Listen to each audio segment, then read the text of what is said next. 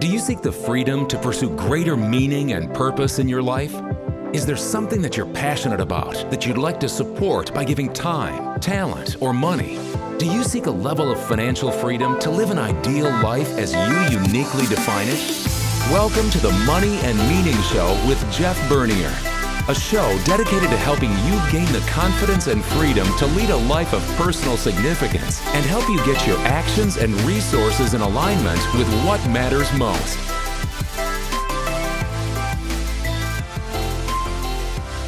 Hello and welcome to the Money and Meaning Show. My name is Jeff Bernier. I'm your host as we monthly get together to have conversations around money and meaning. And so the show is really designed to provide useful content to you, which can help you get clear about what matters most, to help you determine what is your why, what gives you meaning, what gives you purpose, what brings you joy. And importantly, how do we put financial plans in place that give you the freedom and capacity to go pursue your vision of a meaningful life? So that's what this show's about. We just get together monthly and have a informal dialogue around money and meaning topics. And so again, about half the shows are about meaning and purpose and joy and how do you uncover those things. And we mix those in with some high-level wealth management topics that I think will help you create that capacity. You know, back in 1999, we were in the midst, if you recall, of an environment in the stock market or the equities markets that were driven by technology. If you recall, many people called it the tech bubble. We had, massive run up in the value of technology shares, tech stocks. And the whole large growth sector of the market performed incredibly well over a 4 or 5 year period from, say, 1996 through about 99, if you'll recall. And of course, in early 2000, the bubble, burst, if you will. And what did we do during that time? Well, we sort of held our nose and stayed broadly diversified. We didn't concentrate in large growth, even though they were doing really well over a very short period of time. In 2009, 2007 through 2009, we had what some describe as the great financial crisis. It was a period of time where real estate securities and real estate and mortgage products and the whole banking sector was under great stress, and there were some very scary times, if you'll recall. And the equity market, the stock market, from peak to trough was down about 57%. So it was the greatest downturn, the largest downturn since the Great Depression. And it was a very scary time. And I remember Mohamed El-Erian, who was the co-CEO, I believe at the time, of PIMCO, which was a large investment management company. I remember reading that he was advising investors and advisors not to rebalance their portfolios. You don't want to be selling bonds and buying stocks at this particular time, was his counsel. Well, what we do? We just stuck to our philosophy. So in late 2008, we rebalanced, meaning we sold bonds and bought stocks. In early 2009, we did it again, not because we were trying to time markets, but it was our philosophy. It was our core belief that we wanted to rebalance the portfolios back to our strategic mixes. I'm reminded of this recently, during the pandemic or leading, up to and right after the pandemic, all the stay-at-home stocks, things like Netflix and Zoom and Amazon, again, went up an incredible amount during the pandemic. And again, so if you owned a handful of these high-flying stay-at-home stocks, you did really well. The broader market did okay as well, quite frankly, but just not near as well as these handful of tech stocks. And I'm thinking about this because that's kind of what today feels like in a way. We've had a year so far, as I sit here in August of 2023, where the market is once again dominated by a handful of large growth, primarily tech stocks. And the theme, obviously, recently has been AI, artificial intelligence. The reason I want to bring this up is that during times like this, it can be really easy to lose focus and to question what you believe in terms of your investment philosophy. And investment philosophy is incredibly important. George Goodman wrote a book many, many years ago. He wrote under the pseudonym of Adam Smith, the great, 1776 Wealth of Nations author, Adam Smith. So anyway, George Goodman many years ago had a quote in his book. It said, if you don't know who you are, this is an expensive place to find out. And of course, he was meaning Wall Street. So if you don't know who you are, Wall Street and the markets are an expensive place to find out. So you need an investment philosophy that you can stick with. David Booth essentially said something very similar. He said, David Booth, by the way, is the executive chairman of Dimensional Fund Advisors. He said the most important thing about an investment philosophy is having one you can stick with. So on today's show, I really just want to talk a little bit about this and talk a little bit about what we believe or what I believe. And it's critical to know who you are and what you believe. And it's also critical to know what game are you playing? Because what happens is a lot of pundits on the financial media will give you advice or make opinions or tell you what to do. But, they may not be playing the same game that you and I are. Matter of fact, I would argue that most of them aren't. So it's really important to know what you believe and what game you're playing. And I thought today, given the environment we're in, it might be useful to go back to some of these first principles, if you will. Now, by the way, I am not suggesting some of these ideas I'm going to share today are the only way. I'm not even suggesting they're the best way for everybody. I just believe that for those individuals who are preparing for Act Two and looking for a rising income stream over a long period of time, and want to have dignity and independence and freedom to go live their life, I believe it's a great way for most people. It's also a great way for people accumulating wealth. But again, I think it's particularly important for people that recognize there's more to life than just watching CNBC all day, and they want to capture what markets can deliver in a reasonable way. So that's what this is about. So let's go through some of these principles. Number one, you need to get clear. You have to get clear. And you need to get clear on who and what matters to you. You need to get clear on what your values are. And you need to get clear on what are the elements for you uniquely that make a great life. So get clear on who you are, what you believe, who you love, and again, what a great life looks like for you. Number two, you need to take inventory. Take inventory of your resources. And these are both financial and non-financial resources. So obviously you look at your holdings and your assets and your liabilities and your balance sheet. You look at your income, you look at your benefits, you look at your estate planning documents, you look at your insurances, you evaluate your talent, your human capital, how valuable am I in the marketplace if I need to trade time for income. So you need to be sort of holistic as you take inventory. So that's number two. Number three is make a plan.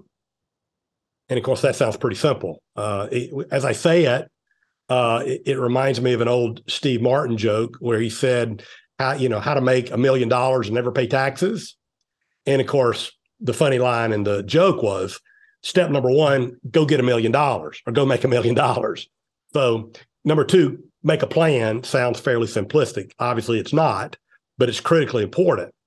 And some of the elements of a plan is you should set both short-term and long-term goals. And I would even suggest you should set what I'll call anti-goals. What are the things that you want to eliminate from your life? So set short and long-term goals, set the things that you want less of, these anti-goals. And in the plan, you define the activities that can move you in the direction of your goals and in the direction of the person that you want to become. You develop a strategic plan that assures both survival and that you can thrive. So it's as my friend Brian Portnoy calls a two-step dance: survive and thrive. So the plan has to have elements that can help you survive bad outcomes and give you the opportunity to go thrive, to go enjoy the journey and be all that you were created to be. It says Morgan Housel says we should save like pessimists and invest like optimists.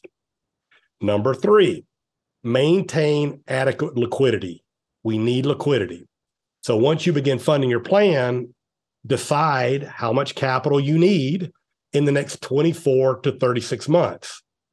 And these short-term needs should be set aside in accounts with no market risk, no business risk, no liquidity risk, no credit risk, and no interest rate risk.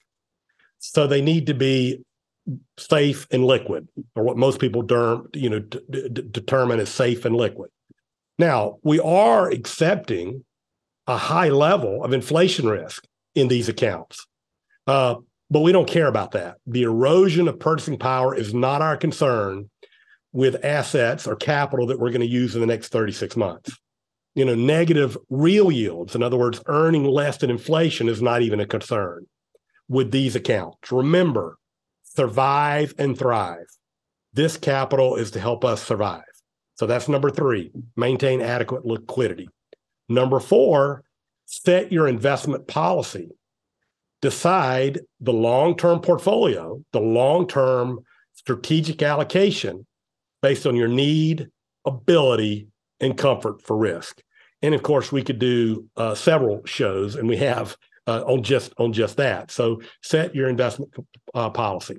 So those are 4 foundational steps, I guess, if you will, and just a few additional principles that I want to share before I get into some other more technical ideas about implementation.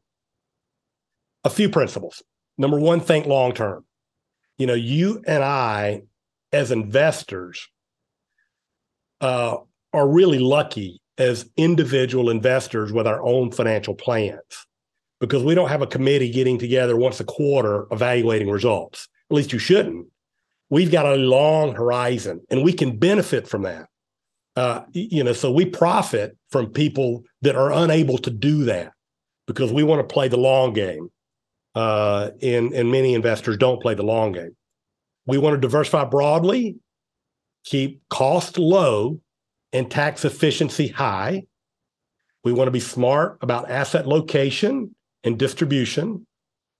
We want to have rules around the portfolio, around the maintenance of the portfolio. Rules such as rebalancing. When do you rebalance and how do you rebalance? When do you evaluate the portfolio for tax loss opportunities or tax gain opportunities? And so having a rules-based approach will help you take some of the emotion out of the process. Because Nick Murray says, human nature is a failed investor. And I think that's partly true. And that's the next point. Manage behavior and control what you can control, and recognize all those things you can't control. Because over a lifetime of investing, investor behavior is likely to have more impact on long-term success or failure of the strategy than the investments themselves, assuming you've got a broadly diversified, low-cost, tax-efficient portfolio. Now, all of these principles, I believe, make for a more satisfying, happier, less stressful journey. And again, that's really important. We want to enjoy the journey. We don't want to be stressed out about our investments and feel like we've got to, tend the garden every single day, because you don't have to. Again, I'll go back to my friend Brian Portnoy. He uses something he calls the happiness equation. The happiness equation is reality. Happiness equals reality minus expectations. Happiness equals reality minus expectations. The reason that's important as we talk about your investments is we have to have reasonable expectations. Or similarly, and just as important, we have to manage our wants as well. So managing managing your expectations and your wants. And now, having said all that, owning the world's great businesses has proven to be a great way to build wealth and to preserve wealth over time. In the last 50 years, U.S. stocks have gone up about 32 times. Let me repeat that. In the last 50 years, U.S. equities, U.S. stocks, have gone up about 32 times. Now, it's no secret why. Over the same period of time, earnings went up about 35 times. And so the value of these businesses followed corporate earnings. Okay, so it makes sense in the long run, as you can see. So why did earnings go up? Because population grew and productivity grew. So the population of our country grew, and the U.S. worker is really, really productive and has grown very productive. The GDP per capita, which is to say per person, 50 years ago was about $26,000. So our economy, the size of our economy, was about $26,000 per person. Today, it's about $60,000 per person. And so this earnings and this productivity was propelled by innovation. So again, we're incredibly optimistic and bullish on being a shareholder in the world's great businesses. But the thing you need to remember as we try to manage behavior is in that 50 years, when stocks went up 32 times, on two occasions, the value of those stocks, if you priced them, fell by 50%. I just talked about one of them during the great financial crisis. So you have to manage behavior, obviously. So with these fundamental principles in place, now we can talk a little bit about how you implement the long-term portfolio.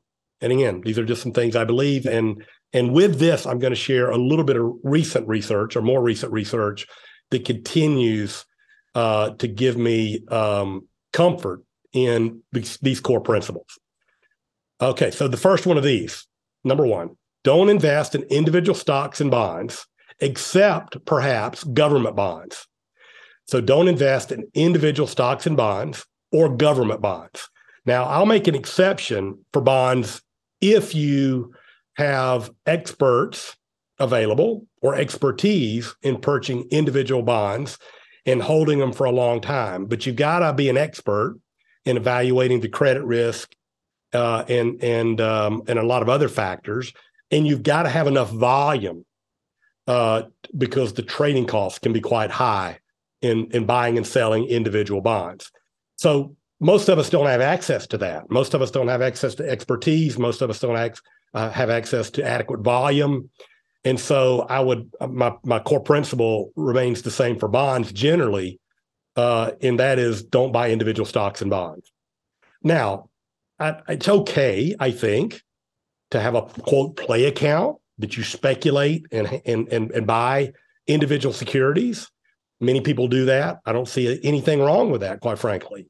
That account just has to be sized properly, meaning it needs to be small enough so that if you blow yourself up or it blows up, that it's not going to upset your financial plan.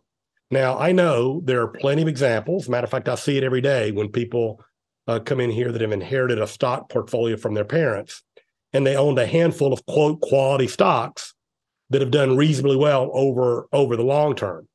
And that is certainly true in some cases, but the odds are certainly stacked against you. And do you really want to gamble your financial plan or your future on owning a handful of quality stocks? I don't personally, and I don't think most people should either. And the evidence is really clear about individual securities, trying to buy and sell individual securities. The first study that I'm going to share a couple of studies here, a couple of academic papers and research. Michael Thimblist at JP Morgan has done a study, and he's updated it a time or two. The most recent update was in 2021, but he looks at data from 1980 through 2020. And he's basically looking at all the stocks that were in the Russell 3000 index. over that period of time. So they were ever in it from 1980 through 2020. And by the way, the Russell 3000 index is a broad index that covers most publicly traded U.S. stocks, both large and small. So for instance, the very familiar S&P 500 would be included in this Russell 3000. In this Russell 3000 index. Those stocks would be included. So it's the 3,000 most liquid securities and largest securities in the United States. So it covers most of the U.S. equity market, if you will. So at any rate, from 1980 through 2020, here's some shocking data for you. Over that period of time, 4 in 10 of these stocks suffered a catastrophic price loss, which they define as a 70% decline from peak levels from which they never recovered. So 40% of the companies that have ever been in the Russell 3000 fell by 70% or more and never recovered. So 4 in 10. Around 40% of them had negative absolute returns and underperformed cash. So 4 in 10 of these stocks, you would have been better off just being in cash over this period of time. And probably the one that I really focus on is 2/3 of the time these individual stocks underperform the index itself. So roughly 66% of the time, your individual stocks underperform the basket of the entire index over this period of time. And therefore, the median stock underperformed the index as well. So it's really trying to buy individual securities and picking the right ones is really a difficult game, and the odds are stacked against you. A similar study by Hendrik Bessenbinder, a professor at Arizona State University, evaluated returns of 64,000 stocks around the globe. And similarly, from January 1990 through December 2020, 55% of U.S. stocks and 57% of international stocks underperformed cash. Again, very similar to the JP Morgan study. What's even more shocking is that most of the return came from about 10% of the stocks. So 90% of the stocks didn't really contribute to the return of the index. Most of it was concentrated. And over the full sample, going back to 1926, only about 2.5% of the stocks accounted for most of the wealth. And again, you don't know in advance which those stocks are. So their takeaway from this in the paper was, for those investors with a comparative advantage and identifying the few stocks that will create the most wealth, or selecting a manager that could do so, the results obviously show that if you could pick a handful of stocks. But for most people, they're better off not even playing the game. It's a loser's game. You shouldn't even play the game. So that's the case against trying to buy a handful of individual stocks, if you will. Number 2, recognize that the future may not be like the past, and the need to diversify broadly, including international stocks and bonds. And so, if stocks outperform bonds over time, which is true, logic would say, well, if we just own the U.S. index, we can just own the stocks for the long run, and we're certain to be just fine. Well, that's not exactly true, unfortunately. The U.S. has enjoyed a great century, but there's certainly no guarantee that it will repeat. And so the next paper comes from research from Professor Scott Cederberg, who is an associate professor at the University of Arizona. And I heard Scott on the Rational Reminder podcast. You may remember I had Cameron Passmore, who is a principal at PWL Capital in Canada, on the show a while back. And he is the host of the Rational Reminder podcast, which is a great show if you want more technical investment stuff. Well, he had Scott Professor Cedarberg, on his show back last October, and he was basically reporting on his paper. And what he did in his research, he looked at 39 developed countries, the stocks in 39 developed countries from 1841 through 2019. So we're talking about a lot of data. And they cleaned up the data, because in most data sets, you have survivor bias, because the companies that fall out are no longer in the index or no longer in the data. So they cleaned up the data so that it took into account companies that disappeared. And what they found was really quite shocking. When you look at these 39 countries, the question they were trying to ask was, what is the probability that you would not meet or beat inflation over a 30-year period? And with global stocks, including the US, 12% of the 30-year periods, you would have underperformed inflation, which sounds shocking to many of us, because we think, you'll always win with stocks. Well, that's not true in this data set. 12% of the time, you underperformed inflation over a 30-year period with stocks. Now, if you think that's bad news, and it is, the news is somewhat better for international. If you had globally diversified stocks all over the globe, that percentage went down to 4%. So 4% probability over a 30-year period that you would have underperformed inflation if you invested internationally. And this is talking about an investor in the US investing all over the globe, and investing in, say, Germany, investing all over the globe, an investor in Japan investing all over the globe. So again, 12% for US stocks, 4% if you were diversified globally. Now, as bad or as scary as that may seem, that it's not as certain as we sometimes think it is, bonds were even worse. 27% of the time over a 30-year period, bonds did not beat inflation. So they had negative real returns. So negative returns after the impact of inflation. So stocks were 12%, bonds were 27%, and cash was 37%. So the point I'm making is we don't know the future. We don't know which outcome we're going to have, but being globally diversified can help, and just understanding the possibilities or the probabilities. And really, what really hurts is inflation. I mean, that's what's really hurting here.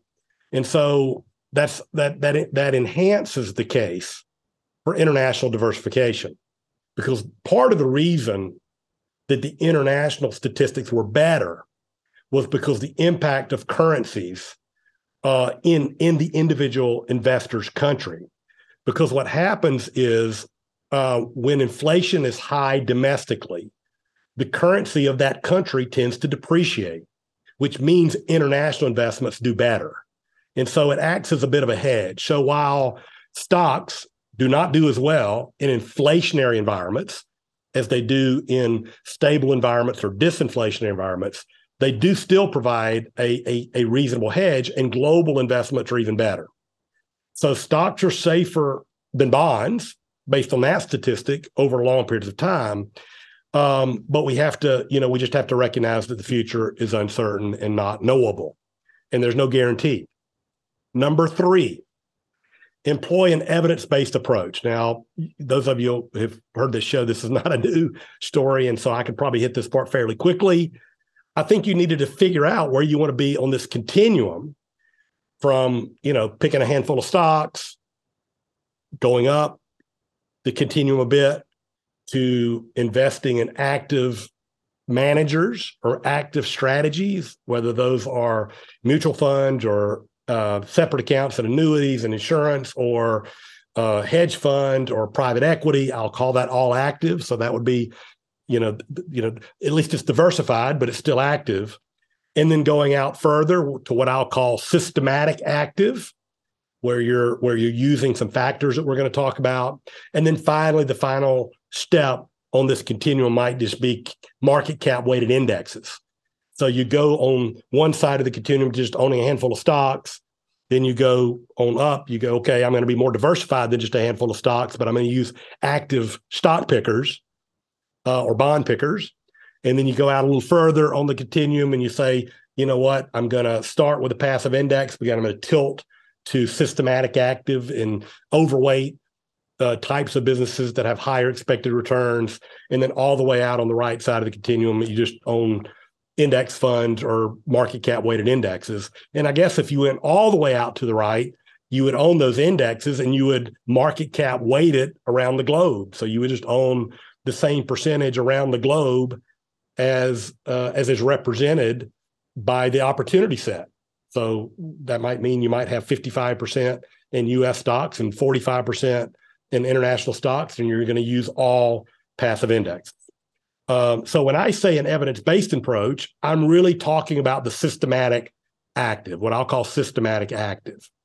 And so the case for not using active is the studies show that most of them don't beat the passive indexes after cost over time. When you factor in risk, it's even worse. But, there are plenty of studies. Dimensional has a study that they do every year. I've shared that with you many times. There's a group called Spiva that does an analysis of active managers versus passive, and the results are pretty consistent that these active managers don't add enough value. But there are factors that do add value, and you've heard me talk about that as well. And so you want to, if you're going to do, and that's what we do, we tilt to these factors, and there's several. There's a size factor, so smaller companies over time have had higher returns than large companies. Low price to fundamental companies have tended to outperform high price to fundamental companies. More profitable companies have tended to outperform less profitable companies. Companies that have done well recently tend to continue to do well longer than you might expect statistically. That's called momentum. So there are some factors that can add some benefit over just a market cap weighted index, and we believe that those make sense and that you should consider those. And that's what we do in our strategies. We tilt to these factors. So that's evidence-based investing was that third point, I guess. Consider evidence-based investing. The fourth point is, even with evidence-based investing, you have to recognize that these premiums are also volatile. Small better than large, value more than growth. More profitable better than less profitable, and so forth. They don't work all the time, but they are persistent over time. I mean, going back to 1926. Small companies have beat large companies by 2% a year in the U.S., according to Dimensional's research. Value stocks have beaten growth stocks, by their definition, by about 3% a year. More profitable companies have beaten less profitable companies. So it is persistent. These premiums are persistent, but they don't happen all the time. And that's really the next point. And Gene Fama and his co-researcher French. So the Fama and French, they updated their research on these factors back in 2016, and they updated that research yet again in May of 18. And what they were trying to determine is how often do these factors win, and so why they're persistent over the long term. And what they found is, because of the volatility in the factors, there are 3 and 5 year periods pretty regularly where individual factors don't win. And so tilting these factors, I think, makes a lot of sense, but you have to diversify the factors because they don't always win. So the chance of a factor underperforming just the broad market is not insignificant over a 3 to 5 year period, and it's still there even over a 10 and 20 year period. It's just the odds are much lower. So the point of this, I think, for me, is if you're going to do this, if you're going to tilt to these factors, you need broad diversification in the factors, in these dimensions, which we do, And number two, you've got to recognize that they don't win every day. And just as you have diversification in asset class, you need diversification in the factors and a stomach for understanding. And I believe that over time that these can add value. I've talked a bit on the show about some of Andy Edelman's research about lower expected returns, and I think that that this can be helpful. The last point I'll make on this continuum, if you will, is you can determine, do you want to go even further and use what some might call, quote, alternative asset classes. And alternative asset classes could be a lot of things. Alternative is sort of a catchphrase for a lot of strategies. There are only a few that I would even entertain for our clients, but we have chosen not to use them. And the reason we've chosen not to use them is we believe that by tilting to these other factors, maybe more than some firms might, there's no need to go further. And the problem that I find with some of the alternative strategies is they're complicated and they're hard to understand. They're generally more expensive and they're generally less tax efficient. So I believe if we can get our clients there with big enough tilts to these factors that are more liquid, lower cost, and easier to understand because they make economic sense, our clients have a higher probability of success. And most importantly, as David Booth said, they have a strategy that they'll stick with. Again, I'm not suggesting this is the way that everybody should do it. That's just what we believe in our practice. My wife and I are going to a conference that we went to last year here in a couple months, or in a month or so, to Huntington Beach, California. And in my book, The Money Meaning Journey, I use this analogy. So if you read it, this is going to be a replay. So we're going to Huntington Beach in September, I think it is, for this conference, which is Orange County, California, just south of LA. Now, we're not driving, as you can probably imagine, but if we were driving, you can think about this continuum kind of like this. So if you have a solid financial plan that's reasonably well diversified based on your need, ability, and tolerance for risk, that might get me on this trip, per se, about halfway there. It might get me to Oklahoma City, as an example. If I go further and I diversify internationally and I include small caps and emerging markets, and again, more diversified in terms of the fixed income, that might get me all the way to Albuquerque. If I add a rules-based approach and I rebalance and I do tax loss harvesting, that can get me even further of my way to the journey. That can get me all the way perhaps to Flagstaff, Arizona. And then finally, if I tilt to these factors that have higher expected returns and diversify, it can get me the rest of the way to Huntington Beach, California. So I'm not suggesting everybody has to do this. I just believe it could be the difference in getting all the way there, especially in an environment where expected returns could be a bit lower. So in summary, the goal here is to be clear on what game you're playing and be clear about your philosophy so that you can stick with it when it doesn't appear to be working, quote, now. And so the goal is not to have a strategy that always works. The goal is to have a strategy that works over time. So there will be times when it looks like it's not working, like late 98, 99, and during the stay-at-home environment with the tech bubble, and even maybe year to date when some of these more diversified approaches aren't doing as well as putting all your money in a handful of large AI tech stocks. So be clear about what you believe. I wrote a paper about this, or a blog about this, back in June. You can check it out on Tandem Growth Perspectives. On the Tandem Growth website. It's under the Tandem Growth Perspective section. The article is called "What Are You Doing with Your Portfolios in This Environment?" I also talked about this a bit in my semi-annual investment review. If you enjoyed the show, you can check out past episodes on iTunes. You can also check them out on the Tandem Growth website. I'd love for you to give me some feedback if you thought the show was useful, and certainly chime in. If you'd like to email me, you can email me at moneyandmeaning@tandemgrowth.com. If you want to learn more about my book, The Money and Meaning Journey, A Guide to Clarity, Financial Confidence, and Joy, you can check that out at all major online retailers. And you can also get additional bonus material that you may find useful at jeffbernierauthor.com. As always, been a pleasure hanging out with you. I hope you found this useful, and have a great rest of your day.